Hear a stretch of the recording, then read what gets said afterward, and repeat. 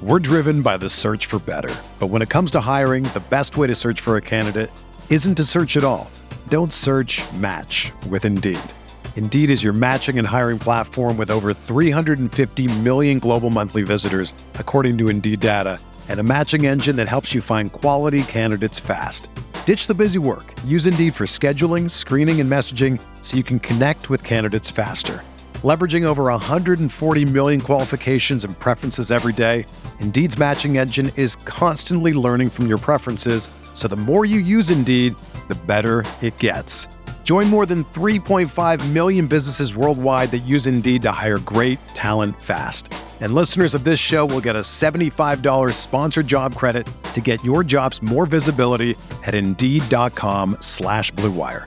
Just go to Indeed.com/Blue Wire right now and support our show by saying that you heard about Indeed on this podcast. That's Indeed.com/Blue Wire. Terms and conditions apply. Need to hire? You need Indeed.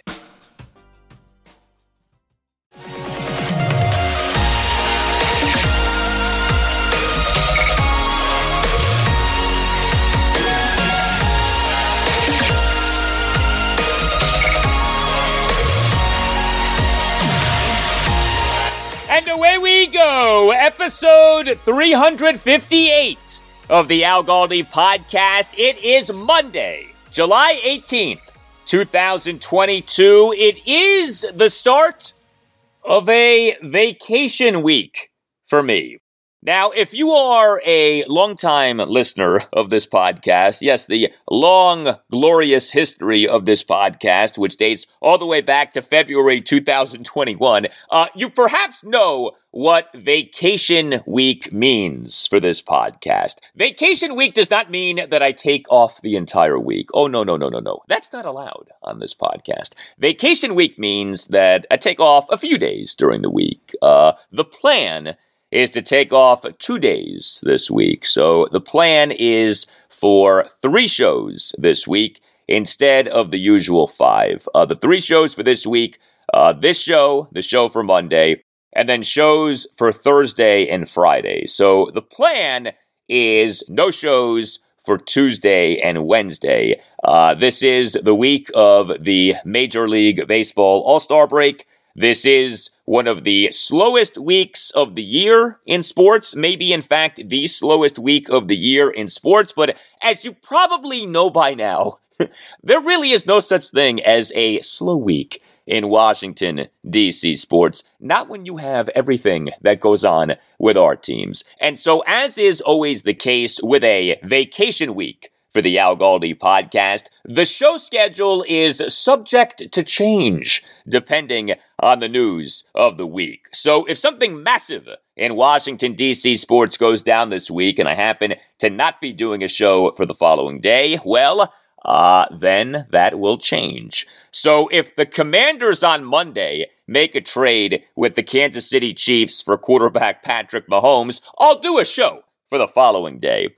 If the Nationals on Tuesday say, I don't know, trade right fielder Juan Soto, I'll do a show for the following day. And yeah, unfortunately, we now, in fact, are on Nats Juan Soto trade watch. I don't know that we're on Commanders Chiefs Patrick Mahomes trade watch. I wish that we were, but I don't think that we are. But we are now on Nats Juan Soto trade watch. We have a lot to talk about on this expansive Monday installment of the Al Galdi podcast. This is a deluxe edition of the Al Galdi podcast, and among the many things that I'm going to be getting into with you is, yes, the huge news on Saturday afternoon. Multiple reports that Juan Soto has turned down a 15-year, $440 million contract extension offer from the Nats, who now are open to trading him prior to the MLB trade deadline on August 2nd. Boy, that situation escalated in a hurry, didn't it? We went from the Nats supposedly having no interest in trading Soto this season to now Soto very much being on the trade block. Coming up on the show, in-depth analysis of the big news from Saturday afternoon, including just how good truly was this contract extension offer from the Nats. 15 years, $440 million. The truth about the offer may not be what you think, and we got to get into where the news came from. Who leaked the news? Boy, the answer sure seems to be the Nats, and Soto on Saturday afternoon was not at all happy about that. Are we, in fact, in the midst of the final days of Juan Soto with the Nats? I mean, think about that. Think about how big of a deal that is, that Juan Soto soon could be gone. He's set to participate in the home run derby on Monday night, but whether he's about to be traded is like all that anyone is going to care about. Next segment. A special guest to talk Juan Soto, to also talk about the Nats ownership situation, to also talk about the Orioles ownership situation, and to also talk about, yes, the Commanders. Thom Loverro, columnist for the Washington Times, my buddy, my pal, my former colleague at the Team 980. Tommy's a good man. You know, Thom has been very well connected with both the Nats and the O's over the years. And Thom, of course, has a lot to say about the Commanders. Now, as you may know, no fanboy of the Commanders is Tommy, but Thom does think that the Commanders could win 10 games this coming season. We'll talk about that, as well as the state of our Commanders co-owner and co-CEO Dan Snyder in his battle with Congress, a battle that Dan right now is winning, whether we like it or not. Dan right now is defeating Congress, and Thom and I will have a frank discussion about Commanders team president Jason Wright. Thom Loverro on the show next segment. Also on the show, the 2022 MLB Draft. It got going on Sunday evening. I'll discuss what the Nats did with the number 5 overall pick and what the Orioles did with the number 1 overall pick. And I'll get into what happened for the Nats and the O's over the weekend in actual games. The Nats ended up losing 3 out of 4 games to the Atlanta Braves at Nationals Park Thursday through Sunday. Although, thankfully, the Nats won on Sunday afternoon to snap a 9-game losing streak. So the Nats are not entering the All-Star break on a 10-game losing streak. That would have been bad. The O's, they lost 2 of 3 games at the Tampa Bay Rays over the weekend as the Orioles' 10-game winning streak ended on Friday night. But there still was plenty to like from the O's in the series, including more good stuff from catcher Adley Rutschman. Boy, if you are an O's fan, Adley Rutschman right now is blossoming before your eyes. You can tweet me at Al Galdi. You can email me, the Al Galdi podcast at yahoo.com. Lots of great feedback to my conversation with NFL analytics pioneer Warren Sharp, talking Commanders on Friday's show, episode 357. Tweet from Amani. This was excellent analysis. We got to have Warren back on mid-season. Tweet from Keith. Awesome get. Tweet from DMV fan. Warren is fantastic. Yes, he is fantastic. Thank you. All credit to Warren Sharp. He was excellent. Definitely check out my chat with him if you haven't yet done so. You'll learn a lot. I know that I learned a lot. Lots of tweets on the Juan Soto contract situation with the Nats. Tweet from Brian Young, sad day in DC sports. Tweet from Omar the Great, another feeble attempt to re-sign him. Tweet from Rob Martin, trade for prospects, build a stronger farm system, Tampa Bay. History shows most who reach the max deals don't perform like the players did in trying to get there. The players lose their edges as money replaces the players' pure love of the game. Few keep producing at Hall of Fame levels consistently. Yeah, Rob, there's no doubt. The history of mega money contracts in all sports, not very good. Especially in baseball. Tweet from Mike on the Orioles and Nationals. Writes Mike, how much of what the Orioles are doing is being driven by players who came over as part of the tank, either from sell-offs or high draft picks? And how much of what the Orioles are doing is better coaching, getting more out of existing players? Seems relevant for the Nats. Thank you for the tweet, Mike. Good question. So a good number of current key Orioles position players were drafted by the team's previous head of baseball operations, Dan Duquette. He served as Orioles Executive Vice President of Baseball Operations from November 2011 to October 2018. First baseman / outfielder Trey Mancini. He was taken by the O's in the 8th round of the 2013 MLB draft. That was a Duquette pick. First baseman / outfielder Ryan Mountcastle. He was taken by the O's in the first round of the 2015 MLB draft. That was a Duquette pick. Center fielder Cedric Mullins was taken by the O's in the 13th round of the 2015 MLB draft. That was a Duquette pick. Outfielder Austin Hayes was taken in the 3rd round of the 2016 MLB draft. That was a Duquette pick. The legacy of Dan Duquette has improved over the last few years with what has become of those 4 players, and also with 2 pitchers who Duquette drafted, ranking as 2 of the top pitching prospects in baseball right now, Grayson Rodriguez and DL Hall. Duquette took Rodriguez with the number 11 pick in the 2018 MLB draft. Duquette took Hall with the number 21 pick in the 2017 MLB draft. But it has been the Orioles' current executive vice president and general manager, Mike Elias, who has overseen a farm system that now is elite. MLB Pipeline this past March ranked the O's as having the number 1 farm system in baseball. MLB Pipeline right now ranks the O's as having 5 of the top 93 prospects in baseball. 3 of the 5 prospects were drafted by Elias. But the biggest thing to me that Elias deserves credit for is revamping the Orioles to where they have become much more modernized and much more at the forefront of analytics. Now, Elias has been allowed to do this. He has been given the budget by the Angelos family to do this. Dan Duquette was not given such a budget, nor was he allowed to sign international players the way that the Angelos family has allowed Elias to sign international players. But the O's now being at the forefront of analytics, I believe, is why the team is getting surprising production from starting pitchers like Tyler Wells and Spencer Watkins, and why the Orioles bullpen has been so good. And Elias acquired these guys. Elias took Tyler Wells in December 2020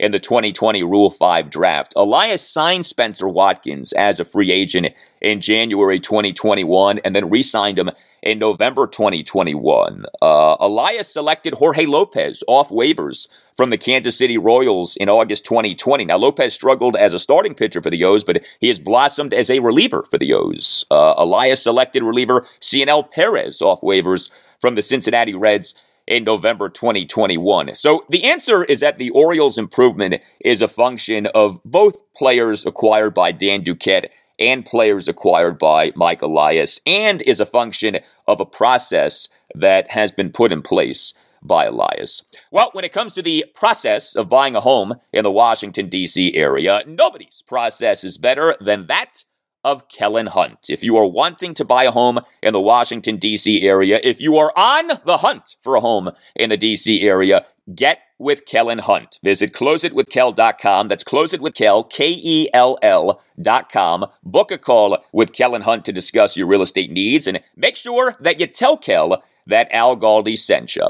If you have questions and concerns about buying a home right now, Kellen Hunt can help you. Kellen Hunt has his finger on the pulse of developments all around the Washington, D.C. area. He's a DMV native. He lives and breathes the culture of the Washington, D.C. area. He has a wealth of knowledge when it comes to local neighborhoods and economical development and schools and market conditions and all that makes the Washington, D.C. area unique. And Kellen Hunt closes deals. He wins. He is here for you to listen to what you want and then get you what you want. No matter your age, family situation, or financial situation, Kellen Hunt can help you. Kellen Hunt is a real estate agent for real people, and Kellen Hunt is willing to put a portion of his commission back in your pocket. Yeah, you, the buyer, get a piece of the action. Who doesn't want some extra money right now, given inflation and gas prices? Kellen Hunt knows what buyers like you are facing, and he wants to help. So visit closeitwithkel.com.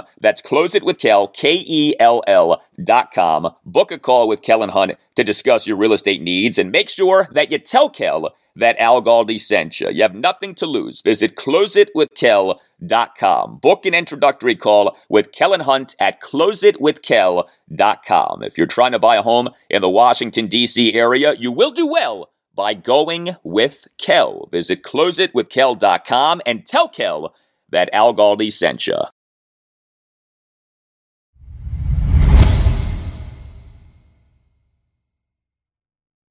Well, this show is the perfect show to have on the man who I'm about to welcome back to the Al Galdi podcast right now. We have a lot to be thinking about with the Commanders right now, with all that has been going on between co-owner and co-CEO Dan Snyder and Congress, and with the start of Commanders training camp coming up on July 27th. And we have a lot to be thinking about with the Nationals right now, with the massive news this past Saturday afternoon. Multiple reports that right fielder Juan Soto has turned down a 15-year, $440 million contract extension offer from the Nats, who now are open to trading him prior to the MLB trade deadline on August 2nd. And so I am very pleased to welcome on right now a man with whom I worked at the Team 980 for years. He is a columnist for the Washington Times. Many of you hear him all of the time on the Kevin Sheehan Show podcast. He is the great Thom Loverro, who you can follow on Twitter at Thom Loverro, with Tom spelled Thom.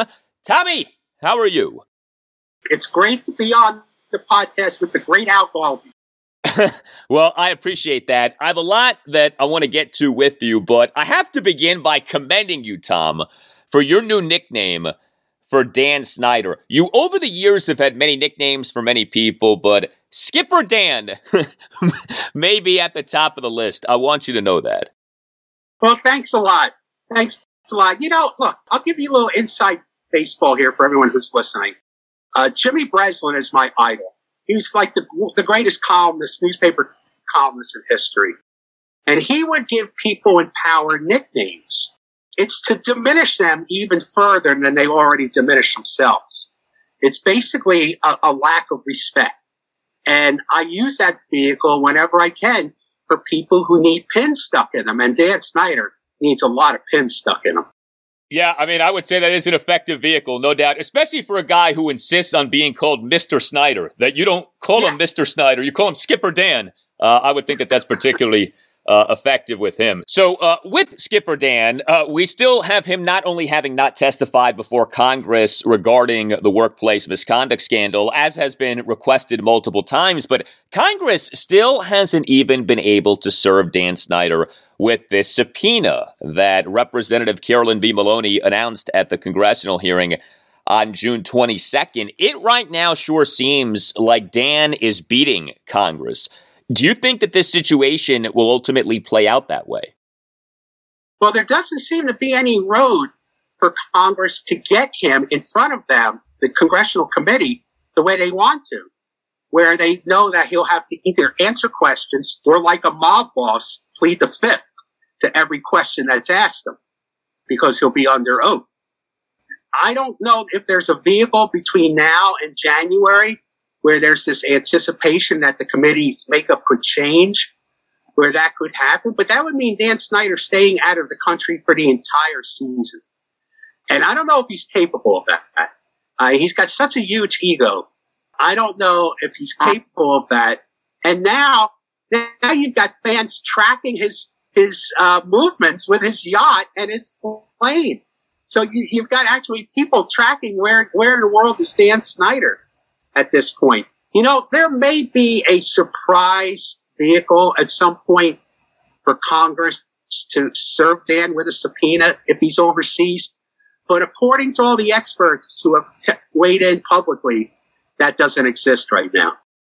You, in a column that was published on July 7th, had a great opening line, quote, "It seems like every word of every sentence of every story that comes out of the House Oversight and Reform Committee's investigation into the Washington Commanders paints a more troubling picture of Dan Snyder than before," end quote. I mean, people can disagree on whether Congress should be doing what it's doing with the Commanders, but everyone agrees on what the team has in Dan Snyder as an owner. And yet still, of course, he remains the owner. We know that Congress can only do so much to and with Dan, but we do still have the results of the Mary Jo White investigation that'll be coming out. Do you think that those results could lead to the other NFL owners having no choice but to oust Dan as Commanders owner? You know, logic tells me that the NFL has to want to get rid of this guy. I mean, this This is a shameful, embarrassing situation that an owner of an NFL football team in the United States of America won't testify truthfully before Congress. Is doing everything he can. That is a major, major embarrassment for the NFL on Capitol Hill. And it's just one embarrassment after another. So you would think that if Roger, like I think he's prone to do, massages the outcome of an investigation, you would think he would massage this Mary Jo White investigation, if he can, into something that would give them the tools they need to get rid of Dan Snyder.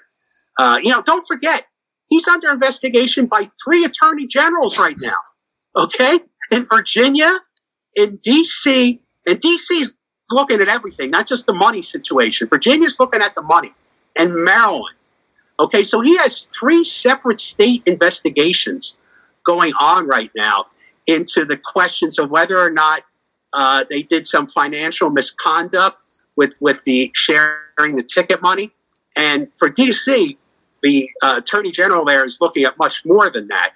How much power that will have in D.C. remains to be seen, because I think the stadium is a dead issue there. But I'll be real curious what happens in Virginia with the Miaris investigation. The entire Dan Snyder situation really is absurd when you think about it. Like, I almost feel like we've all become desensitized to it because this has been a thing for so long. But when you actually spell it out, like all of the investigations and him remaining overseas to avoid being subpoenaed by Congress, it's like, how did we get to this point? I mean, this really is amazing when you think about it. He's like Hyman Roth in Godfather 2. He really is. Who's afraid to enter the country because he'll get arrested. He's trying to grease somebody so he can get in the country. This really is like a mob boss situation. It's exactly what it's like. This is what mob bosses do. Yeah, and you would know because you used to cover organized crime, right? Yes, I did. So I'm familiar with this tactic, That's amazing. So another column that you wrote recently had to do with the mess that was/is CommandLegacy.com and all of the errors on the site, which was an attempt to honor the 80 greatest members of the Commanders franchise and set up a vote to add 10 more greatest members of the Commanders franchise. I want to get your take on the team president, Jason Wright. We all get that the Commanders' biggest problems start at the top with Dan Snyder, but we now have a lengthy list of things that fall under the purview of Jason Wright that have not gone well. Whether you're talking about the retirement of Sean Taylor's number 21, or the rollout of the new name, or the crest, now CommandLegacy.com. What's your opinion of the job that Jason Wright is doing? I think Jason Wright's only accomplishment has been he's not Bruce Allen. That's pretty much it. That's what, if I was putting in the pro category, a pro and cons, he's not Bruce Allen. I mean, he's been a major disappointment. Look, all these are under his direction. He's in charge of this part of the operation. And it's just been a disaster. And this name thing, to me, which I wrote in a column, if you can't even get the names of a list of your own players right, how can you possibly get the big things right? How can you possibly get something as major as changing a culture of an organization when you can't even get the small things right? I've always said if things look bad from the outside, they're usually much worse on the inside. I think you can take that to heart with this organization. And Jason Wright, probably not to the length of some other people, but if and when he leaves, let's put the stadium at his feet too. One of his duties is to get a stadium, for this team. And the stadium search has been an absolute train wreck for them. So I think if and when he leaves, he won't have the total taint of working for this organization, but his star will be diminished. So this underwhelming nature of Jason Wright's tenure as team president so far, what do you think that that's about? Because I think that most people would agree that Jason Wright is a smart person. He certainly seems to be a good person. Is he just up against a force in Dan Snyder that Jason Wright cannot overcome? Is Jason himself overwhelmed by the job? Is he in over his head? Has he hired the wrong people? What do you think his struggles are truly about? Well, a lot of it is beyond his control. I mean, of all teams to have on-the-job training for, because he's never really run anything, okay? And now you're running an NFL business franchise, and you're running the arguably one of the worst franchises in all sports. So your task is like triple-fold harder than it would normally be. So I think he is in over his head. I think if you believe that he has flushed out a lot of the toxic people who may have worked there, and I'm going to give him the benefit of the doubt that maybe he has done that, then you're left with the incompetent ones, okay? And that's not necessarily good, okay? I mean, again, if you want to work for a sports organization, this is a franchise that would be at the bottom of the list. So you're going to get people, I'm sorry to say, I'm sure there's good people who work there, nice people who work there, but you're not going to get the same people who are going to want to work for the Rams or the Patriots or even the Dolphins for that matter. So I just think he's in over his head and he doesn't have a strong organization behind him. We're talking with Washington Times columnist Thom Loverro. In terms of the Commanders on the field, head coach Ron Rivera has made it no secret that this coming season needs to be a step forward season. Do you see the Commanders this coming season having that step forward season? Well, this is a make or break season for this team. For Ron Rivera, particularly for this team. Not that he would get fired at the end of the season, but there really would be no point in coaching this team any further if they don't have a good season other than just to collect the paycheck at that point. I can see them winning 10 games. I could see them, I think it's going to be a competitive division. I think the Eagles are going to be really good. I think the Cowboys will be probably as good, if not a little bit better, as long as they can keep their quarterback healthy. And I don't see this team, even if they rise above expectations, in the class with those two. But I could see them possibly winning 10 games. What I see more likely is a Carson Wentz controversy at some point in the middle of the season. Maybe it could happen earlier, but I'm putting my money on a fan and a locker room call for Taylor Heineke to take over the job at some point during the season. Wow. I mean, this is the guy that people love. They love this guy. The other guy is coming in with a reputation where nobody likes him. Not nobody, but a lot of people didn't like him in 2 stops. Okay, I guess it's possible that he could change here, but this is not the organization where people normally get better. This is not the place where people get right. And I just think that there won't be a lot of patience for Carson Wentz in the locker room and in the stands. Not that there's many people left in the stands to do that. And people have fond memories of Taylor Heineke, who, look, I get all the arguments about Carson Wentz, but they wouldn't have won 7 games last year without Taylor Heineke. He won 3 of them at least on his own. He's limited, absolutely limited. But he has everything that Carson Wentz doesn't have. Yeah, it's like if you could combine Carson Wentz's physical tools with Taylor Heineke's intangibles, you'd have quite the quarterback. Yes, but it's like you would have. Yeah, but you would have Brett Favre then. Yeah. I mean, it's funny with Heineke because when he was good last season, he was really good. The problem was that when he was bad last season, he was really bad. There was that high variance, which is something that we have had with Carson Wentz. His good can be great, but his bad can be awful. So the Nationals, the big news on Saturday afternoon that Juan Soto reportedly has turned down a 15-year, $440 million contract extension offer from the Nats, who now are open to trading Soto. Whether the Nats actually trade Soto this year or not, does it feel to you that Juan Soto's time with the Nats is essentially over, that whether the time ends this season or this offseason or sometime soon after that, that the time is on the verge of ending? Absolutely. He's unsignable right now. Can't sign him. That's obvious. I mean, Boris, some of the comparisons of Juan Soto have been like with Ted Williams. Now, that's a little bit ridiculous because Ted Williams, I think, hit 388 when he was 40 years old. Okay. But that's been sort of like a measure of the impact of Juan Soto as a player. Well, if Scott Boras had Ted Williams as a client, he's taken him to free agency.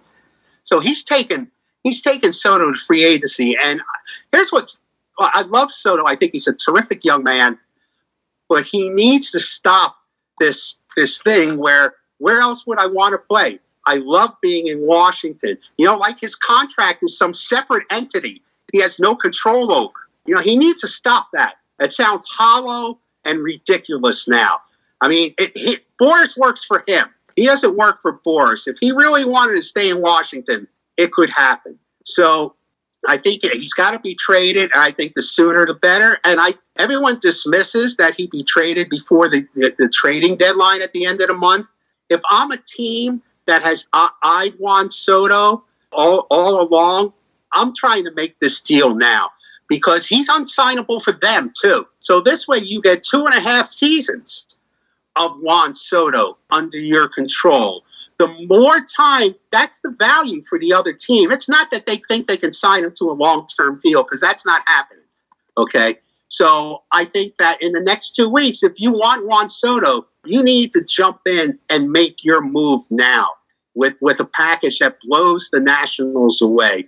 If you're the Nationals, if you're Mike Rizzo, you got to think, well, I just got my option picked up, so I'm signed through next year.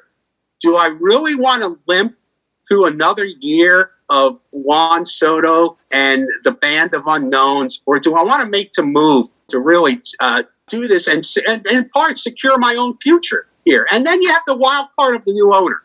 I mean, that's a real unusual wild card to have in a situation like this. I understand why Boras and Soto maybe don't want to sign here because they don't know who the owner's going to be next year. I mean, they don't know who the owner he'd be playing for the next 12 or 13 years would be. That's a real uncertainty for them. And I don't know if you're a new owner, if you want the option of taking your swing at the plate to try to sign Juan Soto, or if you'd rather inherit a team with prospects and payroll flexibility, which, is a real big key in baseball development. Yeah, no doubt. And the ownership uncertainty really is a wild card in all of this. And the timing of the ownership uncertainty from a standpoint of the Juan Soto contract situation really couldn't be much worse. We know how the Lerners tend to do things, right? Take their time, grind out deals, get the best deal possible for them. It's part of why they've been so successful financially. Do you have any sense on when we will have resolution to the Nats ownership uncertainty? Do you think by this offseason we might have resolution, or do you think this is going to take a while? You're right about the Lerners. They do grind things out. They do operate slowly. They do negotiate sometimes ridiculous terms that, like I wrote a couple of weeks ago, they screwed up a naming rights deal for this stadium last year. They were in negotiations with, I think, a defense contractor for a naming rights deal, and they had a deal for $18 million a year, pretty much in place. And then the Lerners went back and said, no, we want $20 million. And the company got so frustrated, said, take your naming rights and stick it where the sun doesn't shine. So they blew an $18 million a year naming rights deal, which is far more than that stadium is worth. That's a $10 to $12 million a year naming rights deal for this team. So an $18 million deal was a good deal. So that gives you an idea of how they negotiate. So I think the sale will be the same way. It's hard to believe it would go beyond the off season, but I think it's possible. I know that you years ago had a good relationship with Peter Angelos, and it's funny how things work out. You have the Nationals ownership uncertainty, and then you have what's going on with the Orioles right now, and this really ugly and public Angelos family feud, and the belief for a while that the Orioles could be up for sale, and who knows how the Angelos family feud might impact all of that. I mean, it's possible, right, that the Nats and the O's could be up for sale at the same time. Do you think that MLB would allow that, or do you think MLB would structure things so that one team would be up for sale and sold, and then the next team would be up for sale and sold? I would think they'd have to structure it in a way, and I would think the Orioles would be the one that would take the back seat to something like this. But ironically, look, I know Orioles fans are excited, and they think the next step in the off season is that team is going to spend some money now to add to that, that payroll of young talent. But that's not happening. They're not spending any money. I mean, they don't have any money, and they're not spending it. So this is it. What you see now is going to be their team pretty much for the foreseeable future. So I think in a way, the Orioles, because they'll have a low payroll with a lot of young talent, may be a better deal than the Nationals at this point. But I do think that it would be really hard to imagine, unless it's beyond their control, both teams being on the market at the same time. I mean, I think the Nationals, right now are well over $2 billion in value.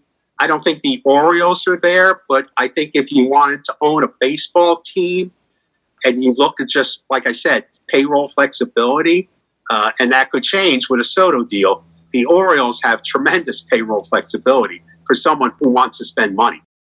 Peter Angelos has been in failing health for years. There has been a belief for years that when Peter's time comes, the Angelos family will sell the Orioles. Now, this ongoing Angelos family rift may certainly be complicating things. Luis Angelos on June 9th filed a lawsuit against his brother John Angelos and their mother Georgia Angelos for control of the O's. So we'll obviously see what comes of that. But do you think that when Peter passes, the Angelos family will sell the O's? Or do you think that the O's are going to be staying in the Angelos family for years to come?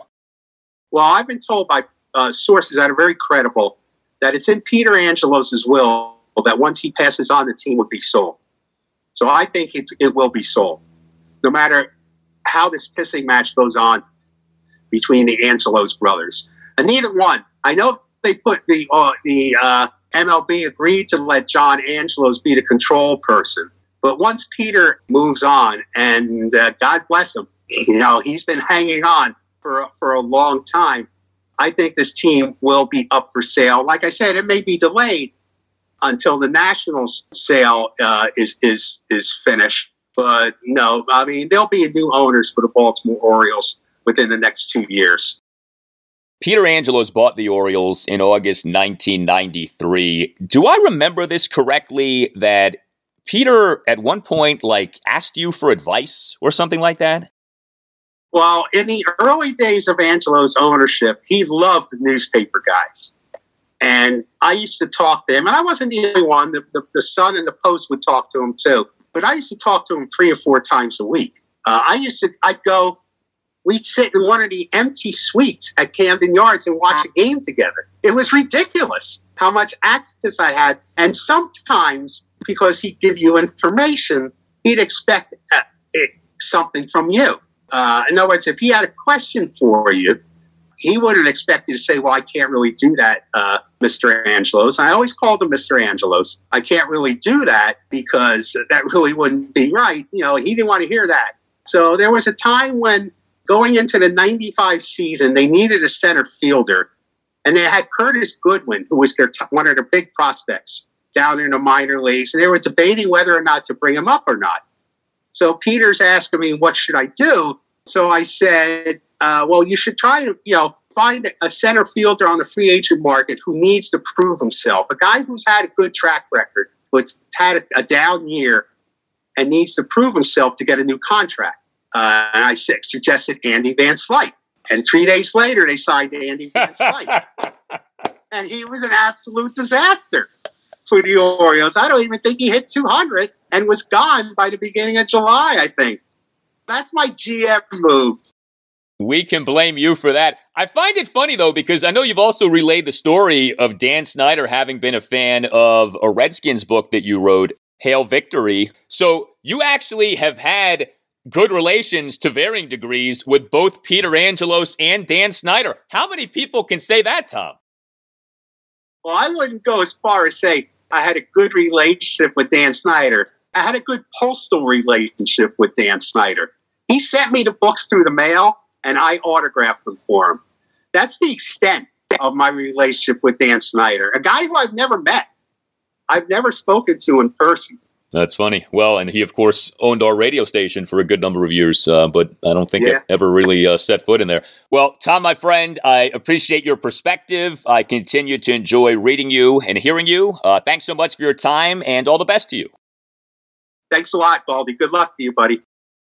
All right, great to catch up with Thom Loverro. I'm going to go in-depth on the big Juan Soto news from Saturday afternoon in moments, but there's nothing bigger than the well-beings of you and those who you care about. And so if you or someone who you care about has been plagued by the negligence of someone else, do not hesitate to contact the law firm of Paulson and Nace. If you have a case, contact Paulson and Nace. You can call Paulson and Nace at 202-902-7611 and make sure that you tell Paulson and Nace that Al Galdi sent you.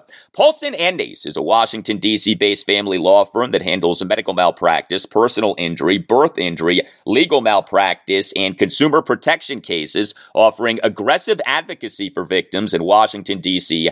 and West Virginia. Paulson and Nace can help your family make difficult decisions, and Paulson and Nace is excellent at what it does. Paulson and Nace has recovered millions of dollars for the sick and injured. I've known the Naces for 25 plus years. Chris Nace is a past president of the D.C. Trial Lawyers. Matt Nace is a member of the board of the D.C. Trial Lawyers. It's very simple. If you have a case, contact Paulson and Nace. If you feel that you've been wronged, if you think that you've been wronged but aren't sure, call Paulson and Nace and schedule a no-obligation appointment. Yeah, you're obligated to nothing. You can call Paulson and Nace at 202-902-7611. That's 202-902-7611. And when you call, make sure that you tell Paulson and Nace that Al Galdi sent you. Schedule a no-obligation appointment by calling 202-902-7611. You can also visit paulsonandnace.com. That's paulsonandnace.com. And don't forget to tell Paulson and Nace that Al Galdi sent you. Paulson and Nace, when tragedy happens, let the family of Paulson and Nace take care of your family.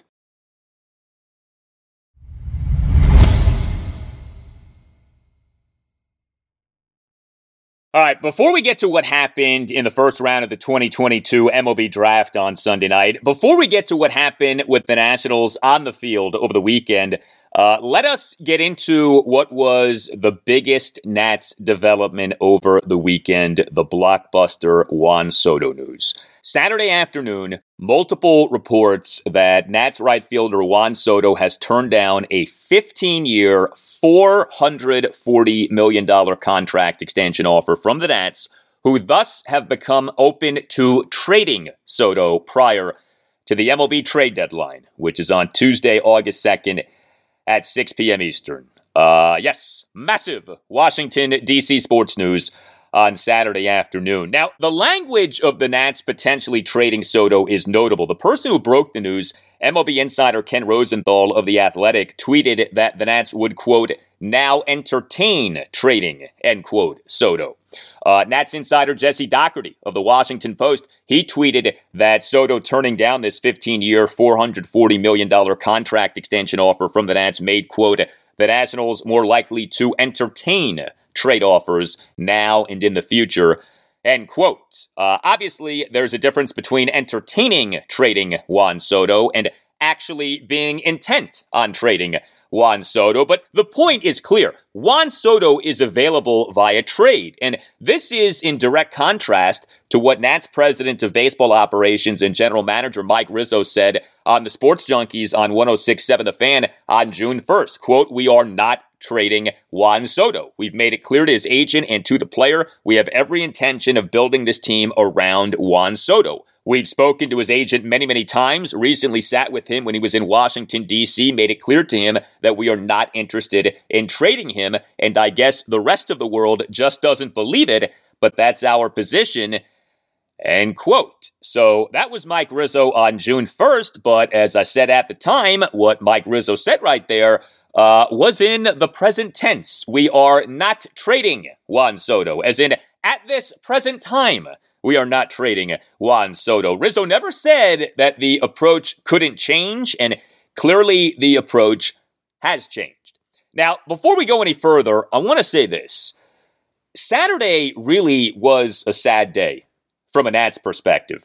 You know, you think about the environment in which this Juan Soto news broke. These reports of Juan Soto having turned down a 15-year, $440 million contract extension offer from the Nats, and them thus having become open to trading him prior to the MLB trade deadline, came in the midst of the Nats having lost 8 consecutive games and 14 of the team's previous 15 games, and having the worst record and run differential in the majors in the 2022 regular season. And then the Nats went out and lost again.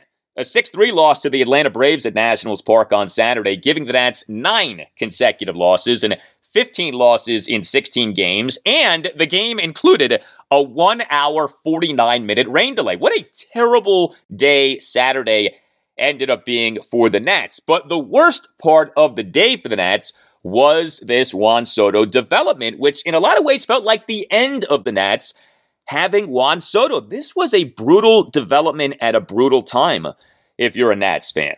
When it comes to the Nats' actual offer, this 15-year, $440 million contract extension offer to Juan Soto, here to me is the bottom line with the offer. The offer wasn't good enough. As crazy as it sounds, the offer wasn't good enough. You know, the Nats, throughout this Juan Soto contract situation, have needed to make Juan Soto a Godfather offer, an offer that he couldn't refuse.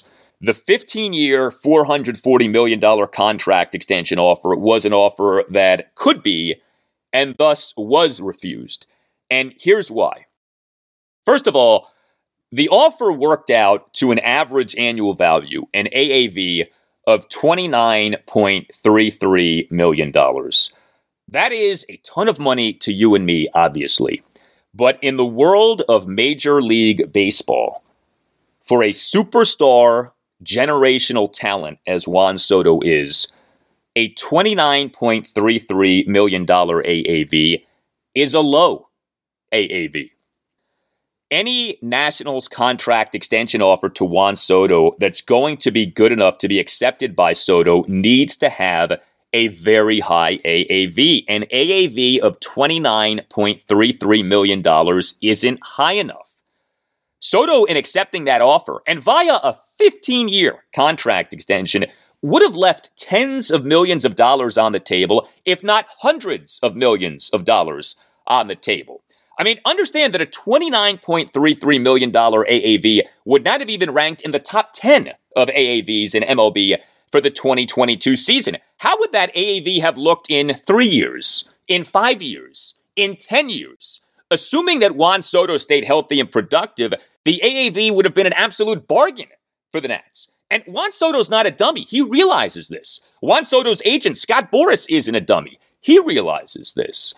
Second of all, the Nats' 15-year, $440 million contract extension offer to Juan Soto reportedly was backloaded. Now, technically, backloaded money is not deferred money, which has been a staple of contract offers from the Nats owners, the Lerners, for years. But backloaded money is similar to deferred money, especially when you're talking about a 15-year contract. Backloaded money in a 5-year contract is one thing. Backloaded money in a 15-year contract is really not unlike deferred money. So this Nats offer of a 15-year, $440 million contract extension to Juan Soto, yes, was a legitimate offer, but no, was not the Godfather offer that it needed to be, especially when you consider everything else going on with the Nats, and the everything else is a big part of everything with this Juan Soto contract situation. The Nats ownership uncertainty. The fact that the Nats right now are a terrible team. The fact that the Nats farm system remains not very good. You throw all of that into the mix with this below market value contract extension offer, and it's no wonder that Juan Soto rejected the Nats offer of a 15-year, $440 million contract extension. When you're trying to sign a superstar, a generational talent like Juan Soto to a contract extension, when you are trying to entice a superstar, a generational talent like Juan Soto to forego free agency, to pass on being in the open market, you need to overwhelm him with a contract extension offer. This offer was not an overwhelming offer given who Soto is and given the marketplace and given the current state of the Nats. Now, whether the Nats are better off giving Juan Soto a 15-year, $440 million contract extension versus not spending all of that money on one player and diversifying the resources, that's a different conversation, okay? As I have noted, there's an argument to be made that no Major League Baseball team should ever give any player a mega money contract because of the frequency with which these mega money contracts do not work out. Now, I think Juan Soto could be an exception, especially given not just his talent, but his youth. You know, it's not like you'd be paying him for nothing but his 30s. Like, no, there are still many years left in Juan Soto's 20s. But yeah, that's besides the point. If you truly want to sign Juan Soto to a contract extension, you need to overwhelm him. The Nats did not overwhelm him. Now, another major aspect of the Juan Soto news from Saturday afternoon is, where did this news come from? You have to wonder who leaked the news. Anytime that there's news like this, you should always ask the question, where'd the news come from? Who was the leaker / who were the leakers? You know, Juan Soto on Saturday afternoon was not at all happy about this news having been leaked. Take a listen to Soto in a pregame session with reporters on Saturday afternoon. Anything that you want to know, just ask Scott. He has everything for you guys. For me, just going to keep playing baseball. Is it frustrating to you that this stuff comes out, that it's public, and that it's not just between you and the team? It is. It feels really bad to see stuff going out like that, because I'm a guy to keep everything on my side, keep everything quiet, and try to keep it just them and me, but they just take the decision and do whatever they need to do. When you're going to the All-Star break, this is a weekend that's supposed to be for fun, so how are you able to kind of put this aside and just be able to focus on that, if you're able to? I mean, it won't happen. It won't do any damage to my weekend. I'm gonna try to enjoy as much as I can. You know, it feels a little uncomfortable at the beginning, but I would be fine. And when you talked recently about wanting to be here, not necessarily wanting to be traded. Have those feelings changed at all, or would you like to be in Washington if things worked out? I mean, for me, this is the team I've been since 2015. I've been with this team, and I feel good with it. And when I get to know the city more, it feels great. Why should I need to change? All right, so said Juan Soto in a pregame session with reporters on Saturday afternoon, quote, "It feels really bad to see stuff going out like that because I'm a guy who, my side, keeps everything quiet and try to keep it to them and me," end quote. And if you have seen the video of Soto speaking to reporters on Saturday afternoon, you know that he did not look happy. We saw a Juan Soto who we rarely see. We saw an unhappy Juan Soto on Saturday afternoon. Soto appeared to be legitimately ticked off about this news having been leaked. And certainly it wouldn't have made much sense for Soto's camp to have leaked this news. And so the conclusion that you're left with is that Soto's camp did not leak the news. And so if Soto's camp did not leak the news, well then who else would have leaked the news? And you have to wonder if the Nats, in fact, leaked the news. Leaked the news in an attempt to make themselves look good and make Soto look greedy by letting it be known that he had turned down $440 million, even though, as I just discussed, the contract was a below market value contract in multiple ways. As you probably know, the tradition of teams in contract situations with players leaking terms of contract proposals that the players have turned down is a long-standing, time-honored tradition. We had that not that long ago with the Redskins and quarterback Kirk Cousins. This Juan Soto news, coming out of nowhere on a Saturday afternoon in the middle of July, reeked of the Nats having put the news out there in order to let it be known that, hey, we tried to sign Juan Soto to a contract extension, but look at what he did. He turned down $440 million. Even though, one more time, the contract was a below market value contract in multiple ways. You got to wonder if Juan Soto's relationship with the Nats now has been severely damaged. You got to wonder if Juan Soto now is really angry with the Lerners and or Mike Rizzo, depending on who Soto blames for the leaking of this news. And you got to wonder who specifically leaked this news. Did the Lerners leak the news? Did someone associated with the Lerners leak the news?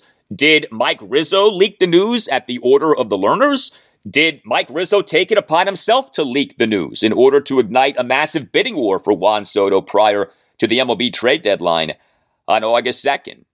Sad day. Saturday really was a sad day for the Nats. Juan Soto should be the heir apparent to the Capitals' Alex Ovechkin as the number one star in Washington, D.C. sports. Not just because Soto is great, but because Soto has a great personality, Soto has a great charisma, Soto is known to be a great teammate. Like, Juan Soto is set up to be the number one man in DC sports for years to come. And instead, Juan Soto now appears to be as good as gone. If not this year, then soon enough. I mean, we'll see if the Nats trade Juan Soto this season, prior to the August 2nd MLB trade deadline. But even if the Nats do not trade Soto prior to the August 2nd MLB trade deadline, it in no way feels like Juan Soto is long for the Nats. Now, all of that said, I do want to leave you with two thoughts that perhaps will make you feel better if you're a Nats fan. Number one, the wild card in the Juan Soto contract situation remains the Nats ownership situation.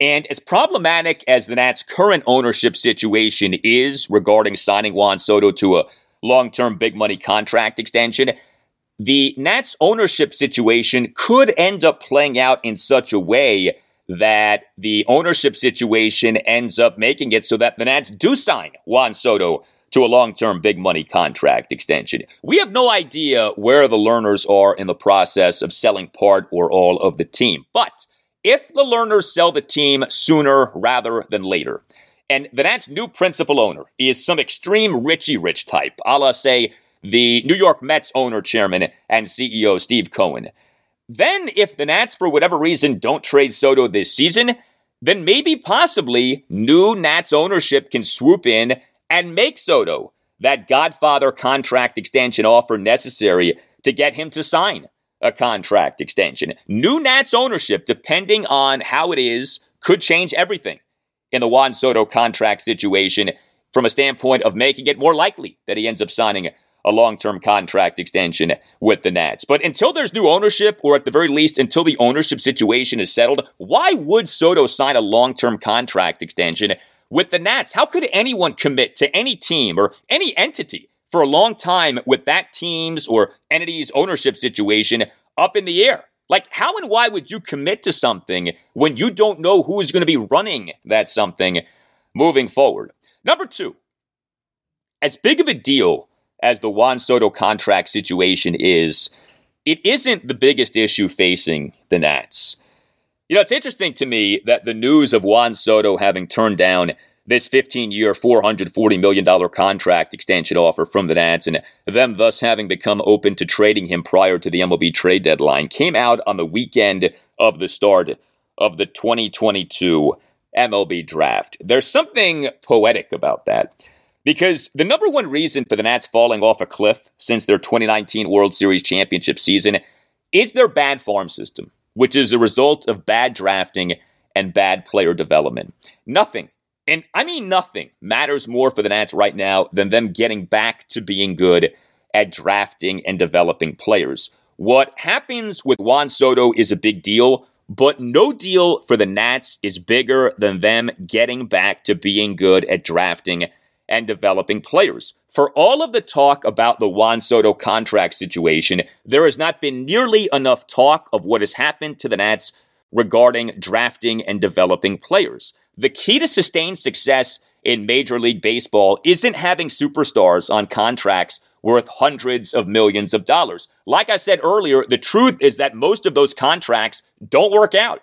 There very much is an argument that the Nats would be better off not signing Juan Soto to a mega money long-term contract extension because no player is worth $400+ million. Baseball is not a sport in which one player can make enough of a difference to where he's worth $400+ million. You can at least make that case. Baseball is not basketball. In the NBA, one guy can make all the difference. Baseball does not work that way. The key to sustained success in Major League Baseball is having a constant pipeline of quality young players under team control for years to come. The Nats don't have that pipeline right now. And that more than anything is why the Nats are in the state that they're in. And there's irony here because in the 2018-2019 offseason, the Nats very clearly weren't that interested in spending mega money to re-sign free agent outfielder Bryce Harper. And do you remember one of the biggest reasons why? The Nats had not one but two very promising young outfielders named Victor Robles and Juan Soto. The Nats had the pipeline of quality young players under team control for years to come. Now, things have gone awry with Robles, but Soto has become an even better player than anyone ever expected. And now he's the guy commanding the mega money contract. And that the Nats now do not have the pipeline from which Soto came is their number one problem. When it comes to reestablishing that pipeline, Sunday night was a big night, as we on Sunday night had the first round of the 2022 MLB draft. The Nats had the number 5 pick. The Orioles had the number 1 pick. My thoughts on what each team did after this.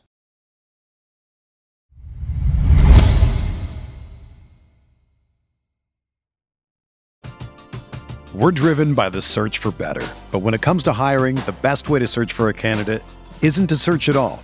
Don't search, match with Indeed. Indeed is your matching and hiring platform with over 350 million global monthly visitors, according to Indeed data, and a matching engine that helps you find quality candidates fast. Ditch the busy work. Use Indeed for scheduling, screening, and messaging so you can connect with candidates faster. Leveraging over 140 million qualifications and preferences every day, Indeed's matching engine is constantly learning from your preferences, so the more you use Indeed, the better it gets. Join more than 3.5 million businesses worldwide that use Indeed to hire great talent fast.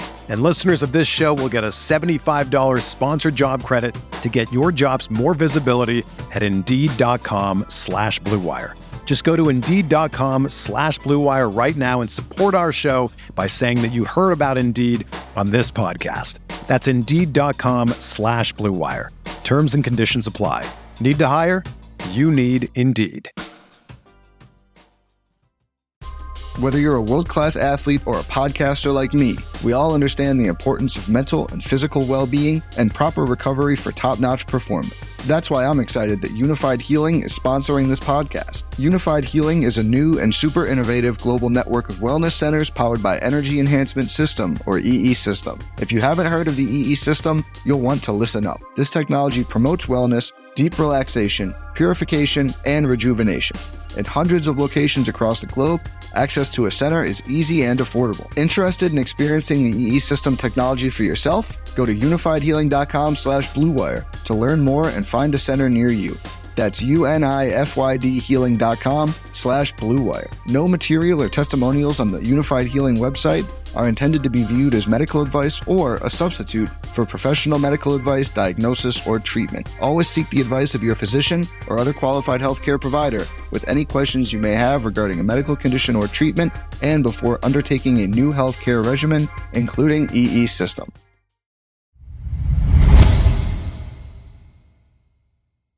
All right, so we on Sunday evening had the start of the 2022 MLB draft, a draft in which the Nationals had a top 5 pick and the Orioles had a top 5 pick. The Nats had the number 5 overall pick. The O's had the number 1 overall pick. The Nats, with the number 5 pick, took outfielder Elijah Green out of IMG Academy in Florida. Elijah Green is 18 years old. He's a big kid. He's listed as being 6'3" and 225 pounds. He's the son of a former NFL player. Elijah Green is the son of former NFL tight end Eric Green, who played for the Pittsburgh Steelers, the Miami Dolphins, the Baltimore Ravens, and the New York Jets in a 10-season NFL career that lasted from 1990 through 1999. Eric Green was actually a pretty good tight end for a period of time in the 1990s. MLB Pipeline ranked Elijah Green as the number 3 prospect in the 2022 MLB draft. So this was potentially a nice value pick by the Nats, getting the number 3 prospect in the draft per MLB Pipeline with the number 5 pick. Now, will Elijah Green turn out to be a great player for the Nats? Who knows? Projecting what's going to happen with players taken in MLB drafts is hard enough. It's especially difficult when you're talking about someone like an Elijah Green who's coming out of high school, right? Coming out of IMG Academy in Florida. I do know this. The Nats desperately need Elijah Green to turn out to be a really good player for them. The Nats have gotten way too little out of picks in MLB drafts for years now. This is a major reason for why the Nats are in the state that the Nats currently are in. I mean, here's all that you need to know. The Nats haven't had a true hit with a first-round pick in an MLB draft since taking third baseman Anthony Rendon out of Rice with the number 6 pick in the 2011 MLB draft. Think about that, 2011, 11 years ago. That's the last time the Nats had a first-round pick in an MLB draft who ended up being a hit for the Nats. That's not good. It's very hard to win that way, and in a lot of ways, it makes what the Nats did in having 8 consecutive winning seasons from 2012 through 2019 even more impressive. But, you had that nice run of one hit after another by the Nats with first-round picks in MLB drafts. 2009, the Nats took starting pitcher Steven Strasburg out of San Diego State with the number 1 pick, took reliever Drew Storen out of Stanford with the number 10 pick. 2010, the Nats took outfielder Bryce Harper out of Southern Nevada Junior College with the number 1 pick. 2011, the Nats took third baseman Anthony Rendon out of Rice with the number 6 pick and took starting pitcher Alex Meyer out of Kentucky with the number 23 pick. Now, Meyer ended up not panning out as a major league pitcher, but the Nats traded Meyer to the Minnesota Twins for outfielder Denard Span in November 2012, and Span ended up being a nice player for the Nats. So from 2009 through 2011, the Nats did a lot of good with their first-round picks. Even the Nats' 2012 first-round pick, starting pitcher Lucas Giolito, the Nats took him out of a California high school with the number 16 pick. Now, he ended up not panning out for the Nats, and they ended up seeing him pan out for the Chicago White Sox, but Giolito was a part of a trade that brought back outfielder Adam Eaton, who ended up being a key player for the Nats on their 2019 World Series championship team. But really starting with 2014 and since then, it has been one miss after another for the Nats with first-round picks in MLB drafts. 2014 starting pitcher Eric Fedde. 2016 shortstop / second baseman, now third baseman Carter Kieboom. And starting pitcher Dane Dunning. 2017 pitcher Seth Romero, who was drafted to be a starting pitcher, has been more of a reliever lately and has been a complete bust. 2018, starting pitcher Mason Denneberg, who has dealt with a lot in the way of injury. 2019, starting pitcher Jackson Rutledge, who has dealt with injury and ineffectiveness. 2020, starting pitcher Cade Cavalli. He is the Nats' number 1 prospect right now. We'll see what ends up happening with him, and hopefully he'll be making his major league debut sooner rather than later. And 2021, shortstop / third baseman Brady House. So, yeah, I mean, some of these guys obviously are to be determined, but where are the hits, man? Okay? Where are the guys who have proven to be true building blocks, true foundational pieces for the Nats? And, it's not just first-round picks with whom the Nats have had major problems in recent years. The Nats haven't had, anything in the way of diamonds in the rough in MLB drafts. The Nats have had way too few non-first-round pick hits in MLB drafts in recent years. So, yeah, this is a big deal. Elijah Green, Brady House, Cade Cavalli, these guys need to pan out for the Nats if this team is going to be good again sooner rather than later. For the O's, so they on Sunday evening took shortstop Jackson Holliday out of a high school in Oklahoma with the number 1 pick in the 2022 MLB draft. Holliday is 18 years old. He's listed as being 6'1" and 175 pounds. Holliday, in fact, has the same birthday as the Nats' first-round pick, Elijah Green, has. Each guy was born on the same day, December 4th, 2003, and each guy is the son of a former big-time pro athlete. Elijah Green, the son of former NFL tight end Eric Green. Jackson Holliday, the son of former Major League outfielder Matt Holliday. Jackson Holliday, in his senior season in high school, set a national record with 89 hits, broke a mark previously held by Philadelphia Phillies catcher JT Realmuto. MLB Pipeline ranked Holliday as the number 2 prospect in the 2022 MLB draft. The Orioles for years were atrocious in MLB drafts. That's one of the bigger reasons for why the O's had 14 consecutive losing seasons, 1998 through 2011. The O's from 1999 through 2009 had a brutal run of first-round picks in MLB drafts. Nothing was worse than the Orioles' 1999 draft. They, in that draft, had 4 of the top 23 picks, 5 of the top 34 picks, and 7 of the top 50 picks, and had just 1 true hit. And the true hit was the last of those picks, shortstop Brian Roberts out of the University of North Carolina at pick number 50. The O's have been better in recent years, and while, the jury is out on a good number of these guys, right now you feel pretty good about the bulk of these guys. 2015, the O's took then shortstop Ryan Mountcastle with the number 36 pick out of a high school in Florida. Mountcastle right now very much a hit. 2016 was a whiff. The O's took pitcher Cody Sedlock out of Illinois with the number 27 pick. He dealt with injury and ineffectiveness, and the O's earlier this month actually traded Sedlock to the Detroit Tigers for cash considerations. The jury is out on the rest of these recent picks, but right now you do feel good about them. 2017, the O's took starting pitcher D.L. Hall out of a high school in Georgia with the number 21 pick. 2018, the O's took starting pitcher Grayson Rodriguez out of a high school in Texas with the number 11 pick. Both Rodriguez and Hall are rated among the top pitching prospects in baseball right now. 2019, the O's took catcher Adley Rutschman out of Oregon State with the number 1 pick. 2020, the O's took outfielder Heston Kjerstad out of Arkansas with the number 2 pick. 2021, the O's took outfielder Colton Cowser out of Sam Houston State with the number 5 pick. I've talked about the rise of the Orioles farm system. The O's, as we speak here, have the number 1 farm system in baseball per MLB Pipeline. 5 of the top 93 prospects in the sport are Orioles prospects, and 3 of the 5 are relatively recent first-round picks. Number 4 prospect in baseball per MLB Pipeline, starting pitcher Grayson Rodriguez. Number 41 prospect in baseball per MLB Pipeline, outfielder Colton Cowser. Number 66 prospect in baseball per MLB Pipeline, starting pitcher D.L. Hall. So obviously the MLB draft is not like the NFL draft or the NBA draft for a lot of different reasons, but the MLB draft still matters a whole lot when it comes to trying to build up a roster and trying to be a good team and trying to enjoy sustained success. And it's almost impossible to have sustained success in Major League Baseball without drafting well. The O's have gotten better at drafting in recent years. You can't plant the flag of victory just yet, but the team is in much better shape today as compared to, say, 4 years ago, and hopefully this selection of Jackson Holliday continues that trend. The Nats right now are in a bad way. The Major League team is awful. The farm system is very much lacking. The Nats need all of the help that they can get. The Nats need all of the quality young players that the team can acquire.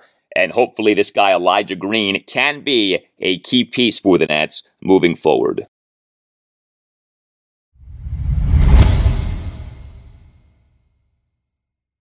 Well, the Nationals may have the worst record in the majors and the worst run differential in the majors, and the Nats may well be on the verge of trading their best player, right fielder Juan Soto, but at least the Nats are not going into the All-Star break on a 10-game losing streak. The Nats finally, mercifully, win a game on Sunday afternoon. A 7-3 win over the Atlanta Braves at Nationals Park to A, avoid a 4-game sweep, B, snap a 9-game losing streak, and C, notch a second win in this month of July. The Nats this month now are 2-14.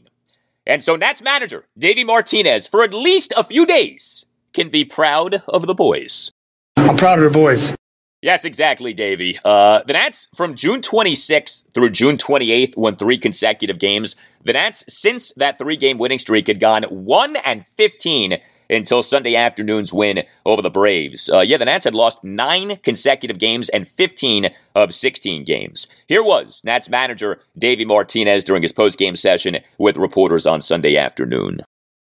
Hopefully, they take some out of this game today going forward, and after the break, we come back and continue the momentum. I mean, that's the biggest thing. So there's still a lot of things that we need to clean up, to really get better and compete every day and play consistent. So we're going to work on those things a lot, this next half, as we've been doing. So, but like I said, I'm happy to go on the break with a big win, and a big win for those guys.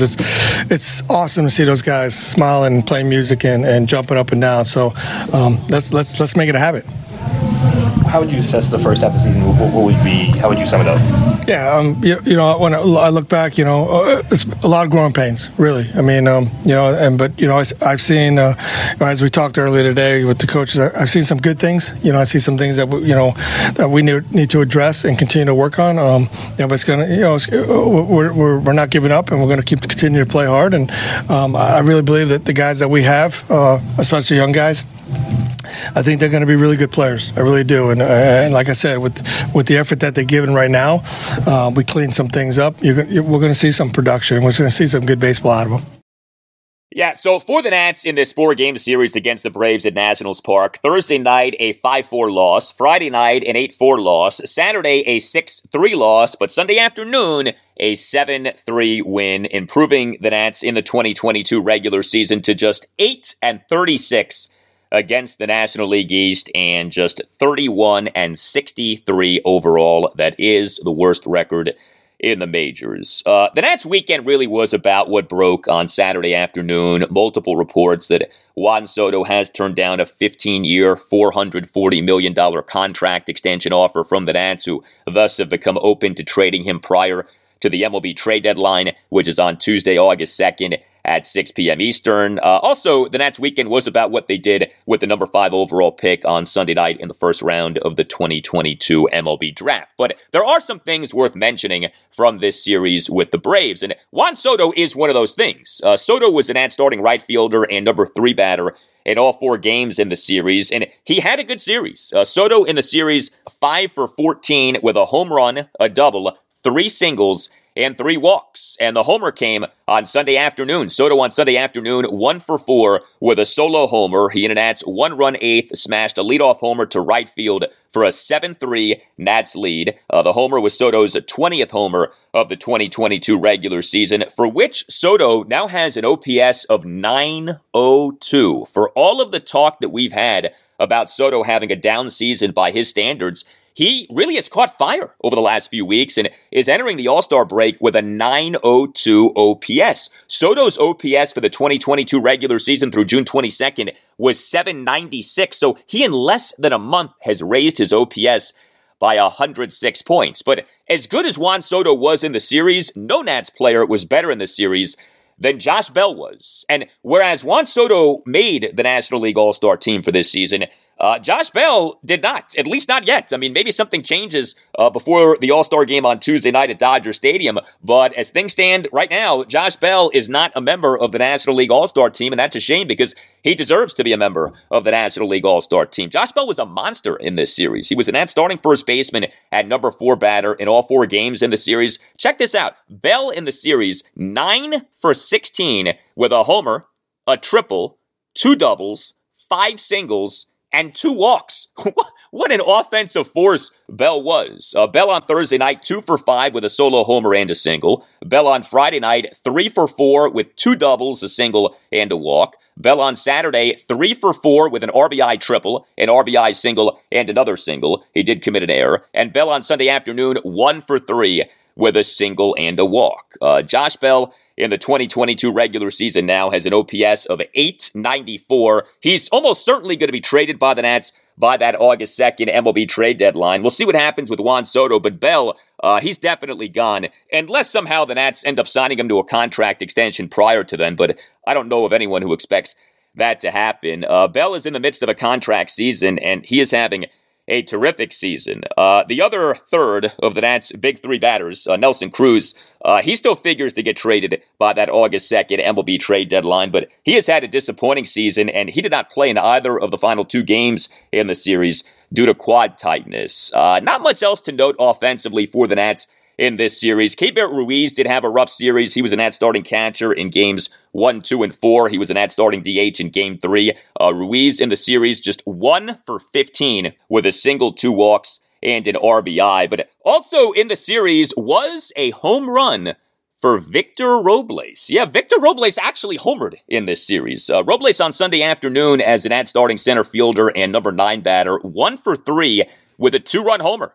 Robles in the Nats' 4-run second, a 2-out, 2-run homer to left field for a 4-0 Nats lead despite having been down in the count at 1.12. The home run was just Robles' second home run in the 2022 regular season and just his 7th regular season home run since the start of the 2020 regular season. Victor Robles in the 2019 regular season hit 17 home runs. One of the biggest things, if not the biggest thing, about the decline of Victor Robles over the last 3 seasons has been this, evaporation of his power.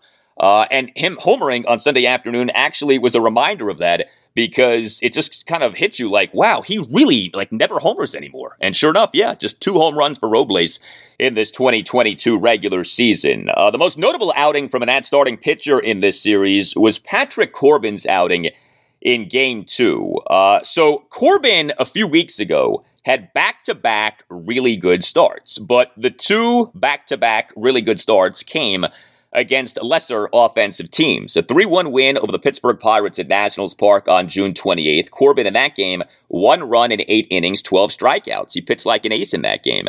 And then Corbin in a 3-2 10-inning loss to the Miami Marlins at Nationals Park on July 4th, 1 run in 7 innings. So 2 consecutive good outings for Patrick Corbin, who of course has been oh so bad since the start of the 2020 season, but the 2 consecutive good outings came against the Pirates and the Marlins, 2 teams that are not very good offensive teams. And I noted at the time, I said, it's going to be really telling what Corbin does over his next 2 outings, which were set to be against the mighty Braves. Well, 4-3 loss at the Braves on July 9th. Corbin, 4 runs in 6 innings.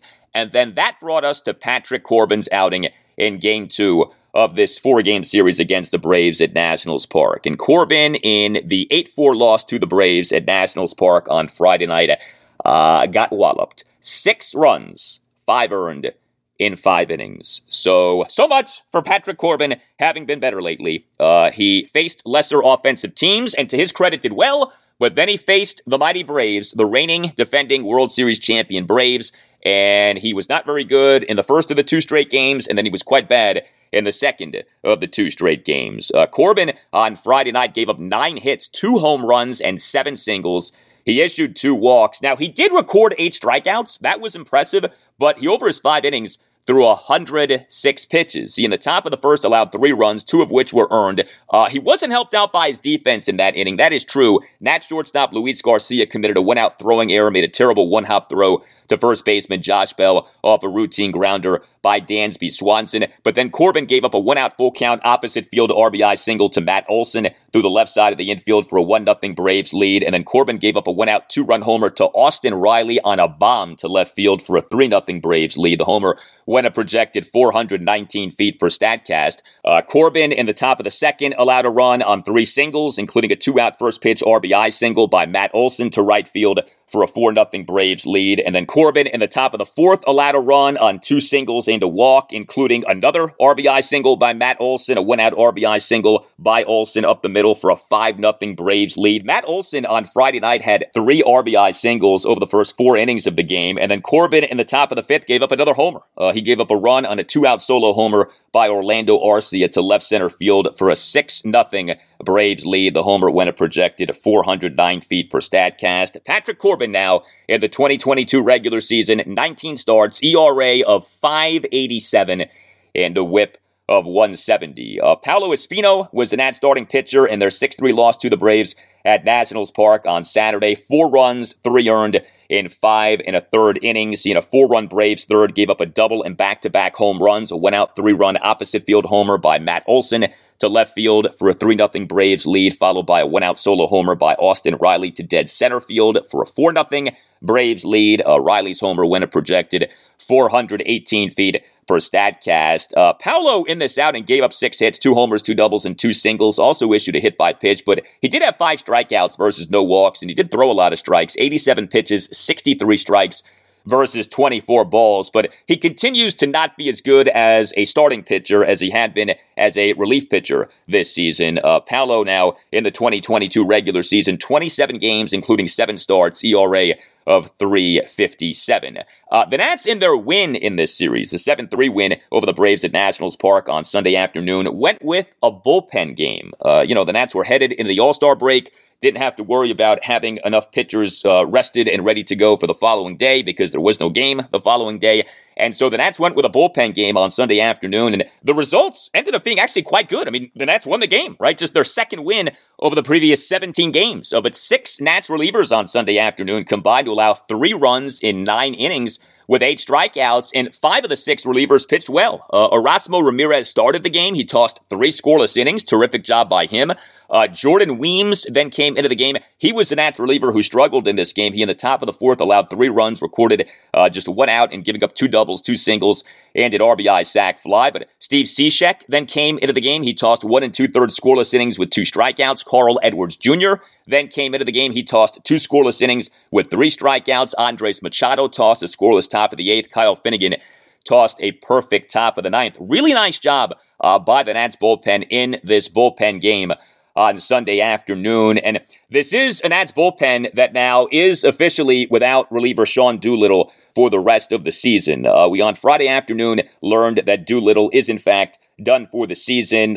He was to undergo an internal brace procedure as opposed to Tommy John surgery to repair a tear in his left UCL. The Nats on April 20th put Doolittle on the 10-day injured list with what was termed a left elbow sprain. We on May 4th learned that Doolittle had received one of these platelet-rich plasma injections, PRP injections, in his left elbow, preventing him from throwing until June. And then the Nats on May 4th also transferred Doolittle to the 60-day injured list. So his 2022 regular season ends up lasting for just 6 appearances. And he was good over those 6 appearances. 6 games, 5 1/3 scoreless and walkless innings with 6 strikeouts. Doolittle retired 16 of the 17 batters he faced for the Nats in this 2022 regular season. But he now is out with this elbow ailment that is requiring, again, not Tommy John surgery, but this lesser-known procedure called an internal brace procedure.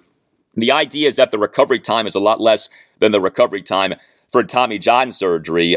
This season was Doolittle's age 35 season, so time is not on his side. He had not pitched well in recent years. The Nats in March signed Doolittle to a 1-year, $1.5 million contract. I don't even know if he'll be back with the Nats next season, but of course he is someone who will always be well regarded by the Nats and by Nats fans, right? He pitched for the Nats for a good chunk of time, July 2017 through the 2020 season, was a key member of the bullpen on the Nats 2019 World Series championship team, but he struggled over the 2019 and 2020 regular seasons with the Nats, and then struggled in the 2021 regular season pitching for the Cincinnati Reds and the Seattle Mariners. The bullpen for the Nats over the course of the games on Friday night and Saturday was mixed. We did have this. Hunter Harvey in the 6-3 loss to the Braves at Nationals Park on Saturday. Top of the 7th, allowed 2 runs on a double, a single, and a walk. The Nats on Sunday morning actually optioned Harvey to AAA Rochester, recalled reliever Corey Abbott from Rochester, and then after the game on Sunday afternoon, optioned Abbott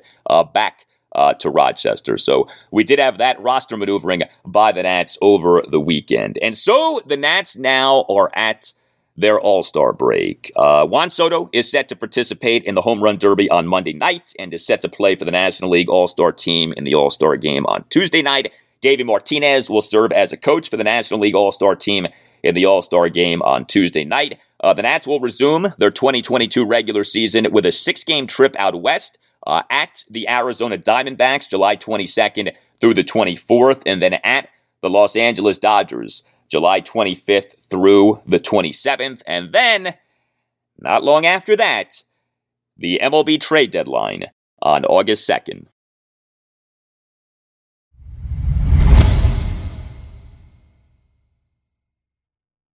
So the Nationals on Sunday afternoon avoided a 10-game losing streak. The Orioles on Friday night were denied an 11-game winning streak, and the O's over the weekend ended up losing 2 or 3 games at the Tampa Bay Rays. Friday night, a 5-4 loss. Saturday, a 6-4 11-inning win, but Sunday afternoon, a 7-5 loss. The Orioles' 10-game winning streak ended with that loss on Friday night. The winning streak was the Orioles' longest single-season, regular season winning streak since September 1999. So disappointing to see the winning streak end, disappointing to see the O's go into the All-Star break with a series loss, again losing 2 or 3 games at the Rays. But still, the O's enter the All-Star break with a record of 46-46 in the 2022 regular season. Every Orioles fan on the planet would have taken that in a heartbeat entering this season. And the O's enter the All-Star break very much in postseason contention. The O's, yes, are last in the American League East, but the O's are just 3.5 games behind the Toronto Blue Jays for the American League's third wildcard spot. Here was O's manager Brandon Hyde during his post-game session with reporters on Sunday afternoon. I feel really good. Even today, we get down a ton early and we battle back in the game. We load the bases. We don't come through there, but we had the tying run to the plate in the 8th. So I think we have a lot of fight, and we've been playing really good baseball past the 3-week mark of the first 3 weeks of the season. So I think we lost this series. That's disappointing, but we're playing good baseball, and everybody's getting a much-deserved All-Star break and come back ready to go.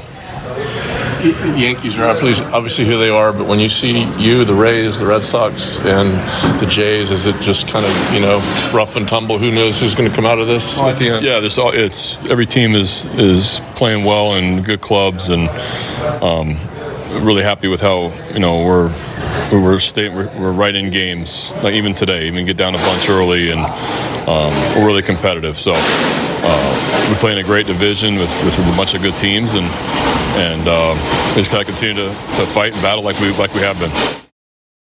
Yeah, not sure what was up with the banging in the background there, but I do know what was up with Adley Rutschman over the weekend. He was really good. The rise of Adley Rutschman continues. Rutschman in the Orioles' lone win in the series, the 6-4 11-inning win at the Rays on Saturday. Tremendous off the bench. He and the Orioles' 1-run 8th had a pinch leadoff solo homer to right field to tie the game at 3. Rutschman in the bottom of the 8th threw out Randy Arozarena on an attempted steal of third base for the second out, and Rutschman in the Orioles' 1-run 10th had a 1-out RBI sac fly for a 4-3 Orioles lead. And then Rutschman in the 7-5 loss at the Rays on Sunday afternoon as the Orioles starting catcher and number 6 batter, 2 for 4 with a double and an RBI single. Rutschman for the month of July has an OPS of 795. He has looked so much better at the plate over these last few weeks as compared to his first few weeks in the majors. Austin Hayes had multiple good games in the series. Hayes in the 5-4 loss at the Rays on Friday night as the Orioles starting right fielder and number 5 batter, 2 for 3 with a double and a single. Hayes on Sunday afternoon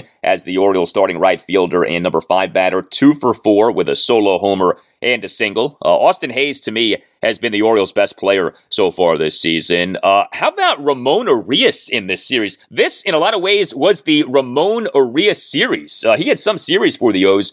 Urias on Friday night as the Orioles starting third baseman and number 7 batter, 2 for 4 with 2 home runs. He had a 2-run homer and a solo homer. Urias on Saturday as the Orioles starting second baseman and number 6 batter, 2 for 4 with 2 doubles, including in the Orioles' 1-run second, a went-out RBI double to the left center field warning track where Rays center fielder Josh Lowe whiffed on an attempted backhanded catch as he nearly collided with Rays left fielder Randy Arozarena. And then Arias on Sunday afternoon as the Orioles starting third baseman and number 7 batter 1 for 4 with an RBI single. I don't know anyone who expected this. Ramon Arias being an offensive force for the O's in this series. Ryan Mountcastle had a big hit in the series. He in the 11-inning win at the Rays on Saturday as the Orioles starting first baseman and number 3 batter went just 1 for 5, but the one was a big hit in the Orioles' 2-run 11th, a 2-out 2-run opposite field bloop single to right field on a 1-2 pitch for a 6-4 Orioles lead, and that Mountcastle hit salvaged atop of the 11th, in which the Orioles' automatic runner Rougned Odor got picked off and caught stealing third base for the first out. That was a brutal moment for the O's, but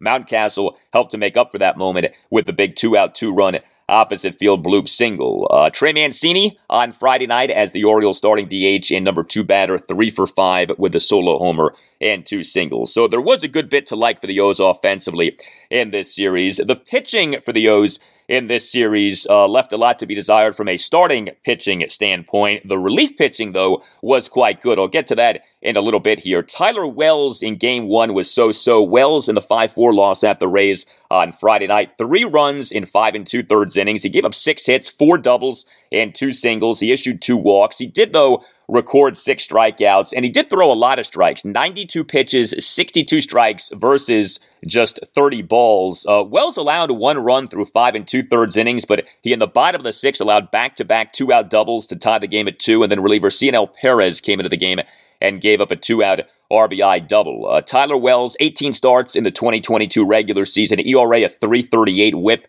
of 1.08 as he has made this transition from reliever to starter. And for the most part, the transition is going really well. I mean, Tyler Wells, to me, has been the Orioles' best starting pitcher so far this season. Dean Kramer in Game 2 of the series at the Rays did struggle. Now, he only struggled for a second time in 7 starts, but he struggled. Kramer in the Orioles' 6-4 11-inning win at the Rays on Saturday. 3 runs in 4 innings. He gave up 8 hits, a homer, a double, and 6 singles. Issued no walks, but he issued a hit by pitch and 2 wild pitches, and he recorded just 2 strikeouts. And Kramer, over his 4 innings, through 79 pitches. And then Jordan Lyles got rocked in Game 3. Now, he only struggled for a second time in 6 starts, but he really was bad. Lyles in the 7-5 loss at the Rays on Sunday afternoon, 6 runs in 2 2/3 innings. He gave up 6 hits, 2 homers, 3 doubles, and a single. He issued 2 walks and a hit by pitch. Did have 5 strikeouts, but this was a very bad outing for Lyles. He struggled with his fastball command. He just didn't have it on Sunday afternoon. Lyles in the 2022 regular season, now 19 starts, ERA of 4.76. He's up and down. He has had some really bad outings this season, but he also has had some very good outings this season, and he had been on a nice run. So, I'm not going to hammer Lyles too badly for what he did on Sunday afternoon. He was coming off in a 4-2 win at the Chicago Cubs this past Tuesday night, having allowed 2 runs in 7 innings. His previous outing, a 4-1 win over the Los Angeles Angels at Oriole Park at Camden Yards on July 7th, 1 run in 6 innings. The outing before that, 4-3 loss at the Minnesota Twins on July 2nd, 1 run in 6 1/3 innings, 7 strikeouts versus 1 walk. So lately, there has been much more good than bad from Lyles, but there was quite a bit of bad from Jordan Lyles on Sunday afternoon. So the Orioles bullpen in this series at the Rays. Odd game in Game 1. I mentioned Cionel Perez, so he in the 5-4 loss at the Rays on Friday night allowed 2 runs and got just 1 out. Entered the game in the bottom of the 6th with 2 outs, a runner on second, and the game tied at 2, and he gave up a 2-out RBI double by Francisco Mejia for a 4-2 Rays lead, followed by a pinch 2-out 2-run homer by Christian Bethancourt on a 1-2 pitch for a 5-2 Rays lead. Bad outing for Cionel Perez, clearly. I highlight this because he had been so good so far this season. That outing raised the ERA for Cionel Perez in the 2022 regular season from 0.90 to 1.48. I just was not used to seeing this. Cionel Perez prove himself to be mortal by what happened with him on Friday night. But the Orioles bullpen, the rest of the series was really good. The 6-4 11-inning win at the Rays on Saturday, 6 Orioles relievers combined to allow 1 run unearned in 7 innings.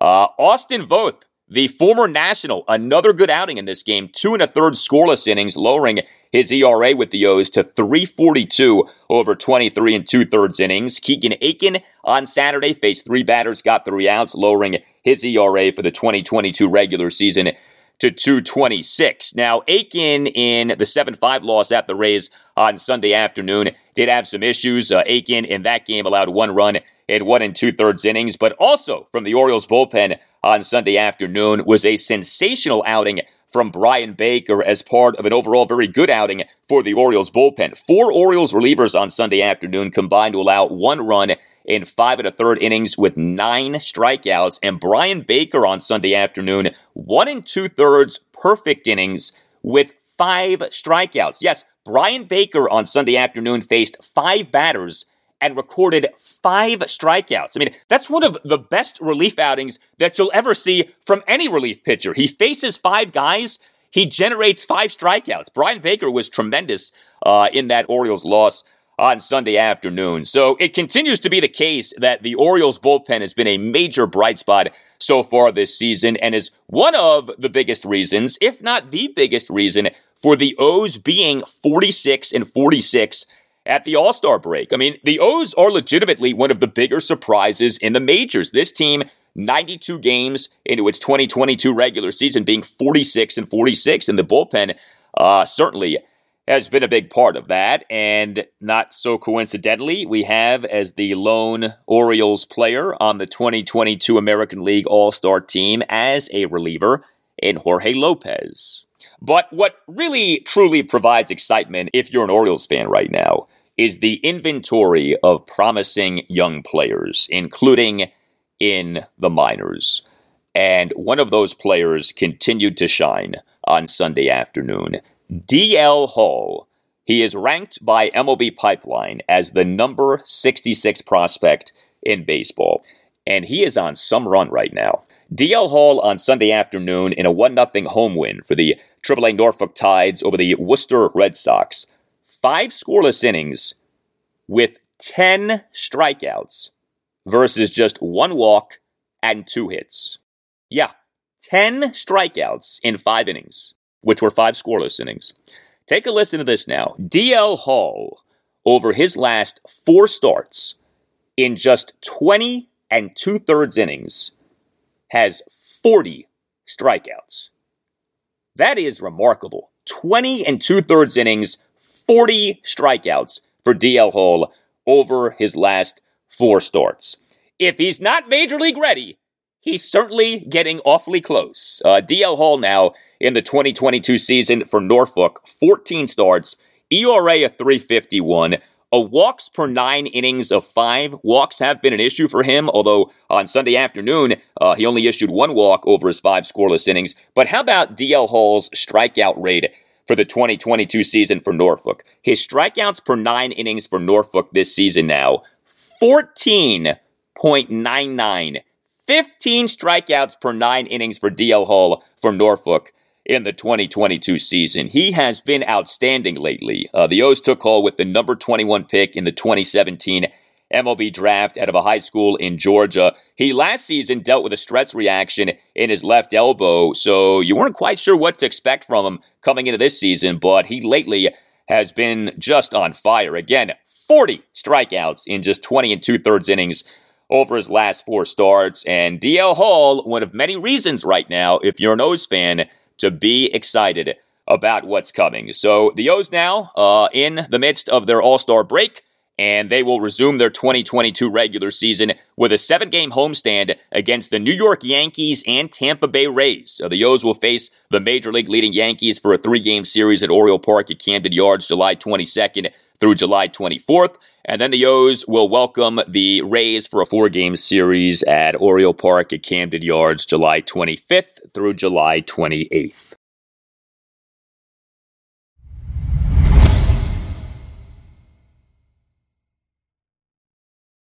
And that will do it for you and me for now. Keep the feedback coming. You can tweet me at Al Galdi. You can email me, the Al Galdi podcast at yahoo.com. So Unless something monumental happens in Washington, D.C. sports, no show for Tuesday, no show for Wednesday. This is a vacation week, kind of, sort of.